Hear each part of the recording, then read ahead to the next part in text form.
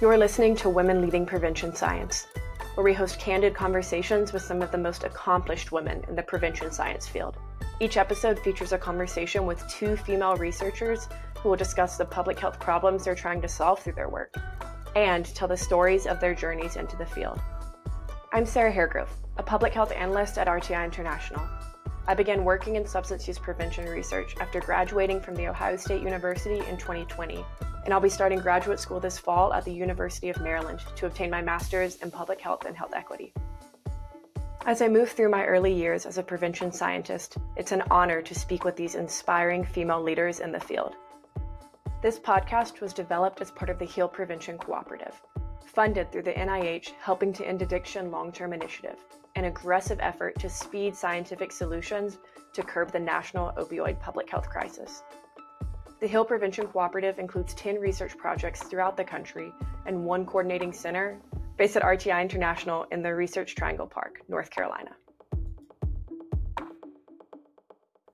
Today, I'll be talking with Dr. Danica Knight, Professor and Associate Director of Research at Texas Christian University's Karyn Purvis Institute of Child Development, and Dr. Margaret Kuklinski, Associate Professor and Director of the Social Development Research Group in the School of Social Work at the University of Washington. We'll be discussing their unique experiences balancing work and caregiver roles, the important role their mentors have played in strengthening their ability to find that balance and advance their careers, and how they mentor others to find the same balance and identify the kind of work that excites them. We began with a discussion about how both Margaret and Danica made the choice to step back in some way from their careers to raise their children. Margaret left the workforce for nearly a decade, and Danica made the decision to work part-time. I hope that my example is a good one for others who are really trying to balance the challenges that, as women in particular, we so often face in professional life and life outside of that. So my undergraduate degree is in economics, and my doctoral work was in clinical and community psychology. And after working for a few years after I received my degree, I really was not enjoying the balance of work and life so much. And I was in a position to be able to step back from the workforce for a bit. And I spent about 9 years raising my kids full time. And I was privileged to be able to make that choice. I recognize that. I also made that choice knowing that it might have consequences for my career growth. So it wasn't a decision I made lightly, but was the one that I needed to make, I think, for my own equilibrium and also just what was good for our family. So there came a time when my kids were in late elementary school and middle school when I was ready to pursue professional life again. And I will say that's not an easy thing to do after having been away for so long. And it took me a while to find a job. I knew I wanted to get back and work with colleagues. I didn't want to do isolated clinical work. I wanted to be in a setting where I could interact regularly with other professionals. And I lived near the University of Washington, and an opening came up at the Social Development Research Group. And I applied, and with support from prior mentors, I will say they took a chance on me, someone who had been out of the workforce for a fairly long time at that point. I was invited to bring the two parts of my background together to learn benefit cost analysis and application of economics, and also evaluate a preventive intervention called Communities That Care. This was a chance I jumped at. It was, I never would have envisioned that I would get to bring these two parts of my intellectual world together in that way in an organization that was a leader in prevention science and also this wonderful group of colleagues. And through the support of a NIDA professional reentry supplement, I came back into the workforce, and I've been at SDRG for the past 12 years. So I'm very grateful to all of the things that came together and resulted in the beginning of my journey at SDRG. My journey began, my undergraduate degree was in music therapy, which I always thought that I would just be a music therapist working directly with adults and youth. And what I loved when I worked in psychiatric hospitals, I loved working with the teenagers, and I loved working with the substance use clients. Those were the two of my favorite. And what I've found over the years is, even though I'm not in music therapy at all, I left that field and went into a PhD in experimental psychology, originally because I thought there's no research on the effectiveness of music therapy. There is some, but not in terms of practical. So that was my motivation. But I fell in love with developmental science. So I ended up kind of as a stopgap working part-time as a research scientist at TCU. My husband was offered a full-time position, and I was also offered a full-time position at the Institute of Behavioral Research. But we knew that we wanted to start a family. So like Margaret, I was in that place of, okay, how do I do this? And I was in a fortunate role to be able to say, well, I'd love to work, but I want to work part-time, half-time. So I worked half-time, and then we always had a student who worked with us, and I would just build my schedule around their class schedule. And we were fortunate that it was actually, we were able to hire the two daughters of one of the secretaries. And it was wonderful and in a wonderful way for me to kind of balance that family and work responsibilities. But like Margaret, I counted on the half-time. I'd invest half time, if you will. But I hadn't thought about the fact that I would only, in many respects, have half of the opportunities because at that time, the Institute was really mostly men. I was one of the few female scientists. And even though there was a lot of support for me working part-time, there were many instances where, I wasn't necessarily included or invited to be a part of things that I might have been if I had been full-time. And I think they were being sensitive to me and my priorities, but it was also hard because I wanted to be involved in everything, but I had to set those boundaries. I just want to pick up on what Danica said, in that we both needed and found ways to have this field, this work, this profession be flexible. And I think that can be a really nice thing when you're juggling raising kids with a demanding career, not without consequence, but then to ramp up over time as energy and other responsibilities allow. And that can be promising for people. And my advice to younger women is to stay in if they can. Don't pull out like I did if you can find ways to do that. I think that's good advice. There were lots of times where I thought, I cannot do this. And I was teaching for a while as well. So I was doing my course prep and my, grading at home. And I had to let that go completely. The research pieces of it I could do at home. I could keep at the office and not bring home with me. But the teaching, I really had a hard time balancing that. One of the things for me, though, is that I wasn't very assertive when I was younger in my career. And so I had a woman, Lois Chatham, who was deputy director of the IBR at the time, who really advocated for me. She always had my back. And so that's really shaped me in my career now, thinking about, how can I just advocate or help equip young women to advocate for themselves and their needs. Because without her standing by my side, I don't know that I would have had the confidence when my director said, why don't you consider going full time? And I would say, no, not yet. Not quite. I kept saying, when my kids go to school. And then it was, well, when my kids go to middle school. Well, when my kids go to high school. But even in high school, I wanted to be able to attend the games after school. So I didn't grow up, if you will, and go full time until my youngest graduated from high school. I want to piggyback on Danica's comment and give a shout out to my first mentor in graduate school, Rona Weinstein. Her area of expertise is teacher expectations and self-fulfilling prophecies. And her expectations are very high, but she also has always provided the support and encouragement to reach those expectations that she and her students set together. And she's been just such a wonderful example of a mentor. She's one of those dear individuals who are so generous of spirit and time and also do amazing work.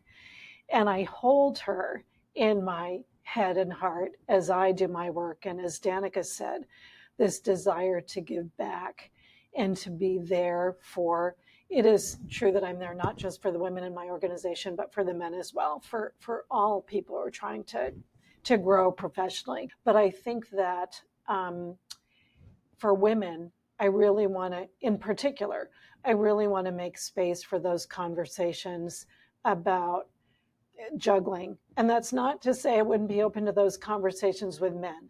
I just think that they more often come my way with women juggling parenting and work roles. And I, just as someone who has been there, I just want people to feel supported as they grapple with that. Yeah, and I just want to emphasize the validity of both of your experiences and people that are experiencing similar circumstances. I believe one of you brought up on a previous call, and Danica, you just mentioned, 50% work also meant 50% of the opportunities. That also means maybe 50% of the after-school basketball games or 50% of the breakfast or lunch together in the summer. And I think that is a really difficult sacrifice to make in any direction. So whether that's stepping away completely or figuring something else out and stepping into work completely. Well, and Margaret and I both had the financial luxury of being able to work part-time. And that's not a reality for a lot of young professionals with children. So there are a lot of hard choices. And one of the things I kept reminding myself, and I've reminded others in similar situations, is that there's no right or wrong decision here. It's really what's best for you and your family, what it is, how you want to balance your career and your family responsibilities. Lots of ways to do it, and we can be creative. In addition to the balance of work and family, Danica and Margaret also shared that they had to juggle their roles at work between researcher, teacher, and mentor. I think back to what we were talking about earlier, finding time to really invest individually is hard. It's tricky when you're balancing, being PI on grants and then administrative responsibilities, teaching responsibilities. That's probably one of the trickiest things that I would say for me. Anyway. That's exactly what I would say. It's the work itself is a joy. I feel like I've had the chance to work with strong students at different points in their journey, so different developmental tasks. But it is the time to do this thing that's so meaningful when there are many, many other things calling. And I will say that sometimes the things that sort of pay for that are sleep, stress, and family time. And so it's a challenge. It's really rewarding, but it is a challenge time-wise. I have one of my students that she had a new little baby in January. And so it's been really challenging for her to get her thesis written with a newborn, Imagine that. But she's doing it, and she's doing a great job. But of course, the timing of trying to get her defended landed. It's next week is her defense date, and so she's working on her draft and sending it to me while I'm on vacation so that I can read it on the plane from one place to the next. And just I'm not recommending that because really we all need to be able to unplug when we go on vacation. Yep. But as a mentor, you feel this obligation to your students where you feel like, well, I promised I would give feedback and, this person's invested all of this time. So I'll just let this cut into my vacation, and the little by little, lots of things are cutting into your vacation. So not necessarily a good practice, but. Margaret and Danica's mentors played key roles in their careers, helped them establish work-life balance that worked for them, and possess qualities that they not only admire, but also try to emulate in their own mentor-mentee relationships. Qualities that I value and admire in my mentors, there are a few. It's an integrity that they bring to their work and how they are with people. It's that sort of that dearness, that kindness coupled with hard work and building a body of work that people really admire over time. I think they both, and I'll say this for my mentors, I admire what they've been able to do intellectually and out in the world, but it's also the way that they are with people. It's that combination. And I want to try to be that way in my interactions with people too, to do excellent work over time. There's no single masterpiece, it's a collection. And in the work that we do, it's very much team science. So being part of a team and contributing collegially and collaboratively. I think they've also, in their various ways, tried to help me trust myself and believe in myself and finding one's own center and way of being. We all do things differently, and that is okay. That is part of what makes organizations tick, that people bring different strengths and qualities to the table. And that's a voice I need to have be turned on a little loud as I am still at the beginning of this leadership journey, to figure out your own way of being, and that as a leader, and that can be valuable too, even if it looks a little different from what's come before. Yeah, I think for me, the biggest takeaway is the importance of connection and relationships in everything. It permeates everything. And oftentimes it's easy to focus on the outcomes or the outputs and the tasks and the deadlines and not make time for others. It's real easy for me just to kind of put my head down, focus on my work, and and what happens then is the students that I'm mentoring or the colleagues on the various teams, not only are they not connected to you as kind of a supervisor or a mentor, but oftentimes our value comes from what we learn in connection with other people. And so particularly with graduate students, for example, it would be easy for me just to say, let me just quickly read through that draft without taking the time to really invest in feedback, or say, I don't have time for weekly meetings because my schedule is so busy. But making time, people made time for me, and it made such a big difference. And so, and it really all comes down to relationships. So rather than each morning as I'm walking into the office, part of my brain is going through, what do I have to do today? What are all my meetings? What do I have to accomplish?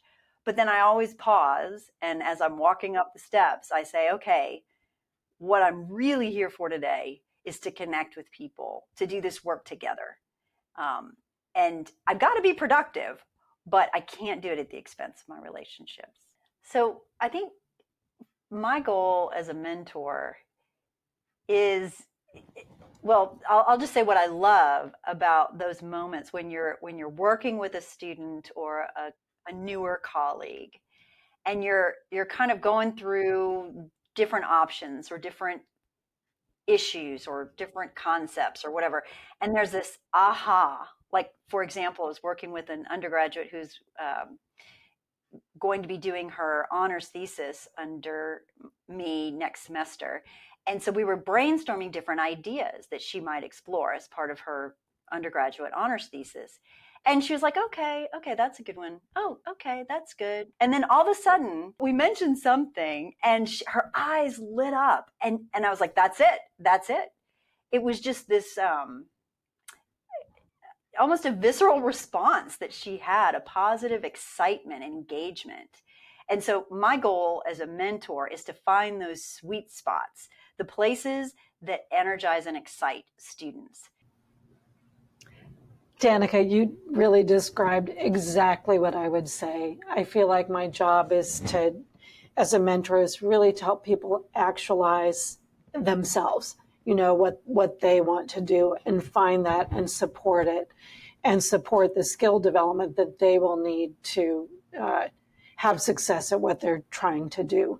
But it is very much supporting that individual journey in the way that they want it to take shape. And I just love the way you talked about it. I had similar experiences with students in my class who were doing individual projects. They had to apply an implementation science framework to a goal that they had. And I met with each of them to try to figure out what this project was going to look like, and had that similar experience of, well, maybe this, maybe that, yeah, sure. But then when you hit it and you see them open up and get excited by the fit of that framework to what they're wanting to do, it is it's really energizing to everybody who's involved in that conversation. It's clear that the choices Danica and Margaret made to balance their personal and work lives led to their careers in prevention science. While they both find the work rewarding, they acknowledge that it wasn't easy, and that setting boundaries to find that work-life balance was critical. They want women to know that it is never too late to have a career in prevention science. I would just love to pick up on this idea of the demands being unrelenting. Sounds too negative, but they are ubiquitous. They never cease. And I really do think that everyone has to figure out how they can set some boundaries on it, whether it's work from home, and so one needs boundaries to not constantly be trying to do both roles at once, the family role and the work role. And I just want to advocate for people practicing carving out time routinely and realizing that their work does not suffer for that in fact, it's probably all better for it because you come back a little fresher. And this was something that I started to do in grad school. I was married, and even before I had kids, I took one day off a week. And I know that sounds so basic, but it didn't feel easy at the time. It felt really hard. But that was a good thing for my work-life balance, and therefore it was a good thing for my work. And even now, I start really early. People know that I'm up really early, and that gives me a little bit of time for my own work before all the meetings start. But what it also means is that I'm done later in the afternoon. I go to the gym. I don't often work at night unless I really have to. I do work on the weekends, but I try to do that early. But I try to have that time that is a little sacred for family and other interests that are important to staying rejuvenated. And I just encourage everyone to figure out what those are for them, because we all need that in some way, especially if you want to be able to keep doing this work at this level of intensity over time. Well, maybe the one thing I would add is that, when I talk with undergraduates who say, I don't know what I want to do next, they often come in thinking that they've got to have this plan. If I want to be a doctor, I've got to do A, B, C, D. But, if I want to go into prevention science, what is the path? And so one of the things that I encourage the students to really think about is what excites you and what makes you just eager to learn or eager to work. And that's where your interest needs to go. And in terms of that, like thinking about your overarching plan is important and is good, but at each juncture, just making that next right choice, the next best decision for you is all you really need to focus on at the moment. I just want to wholeheartedly second that.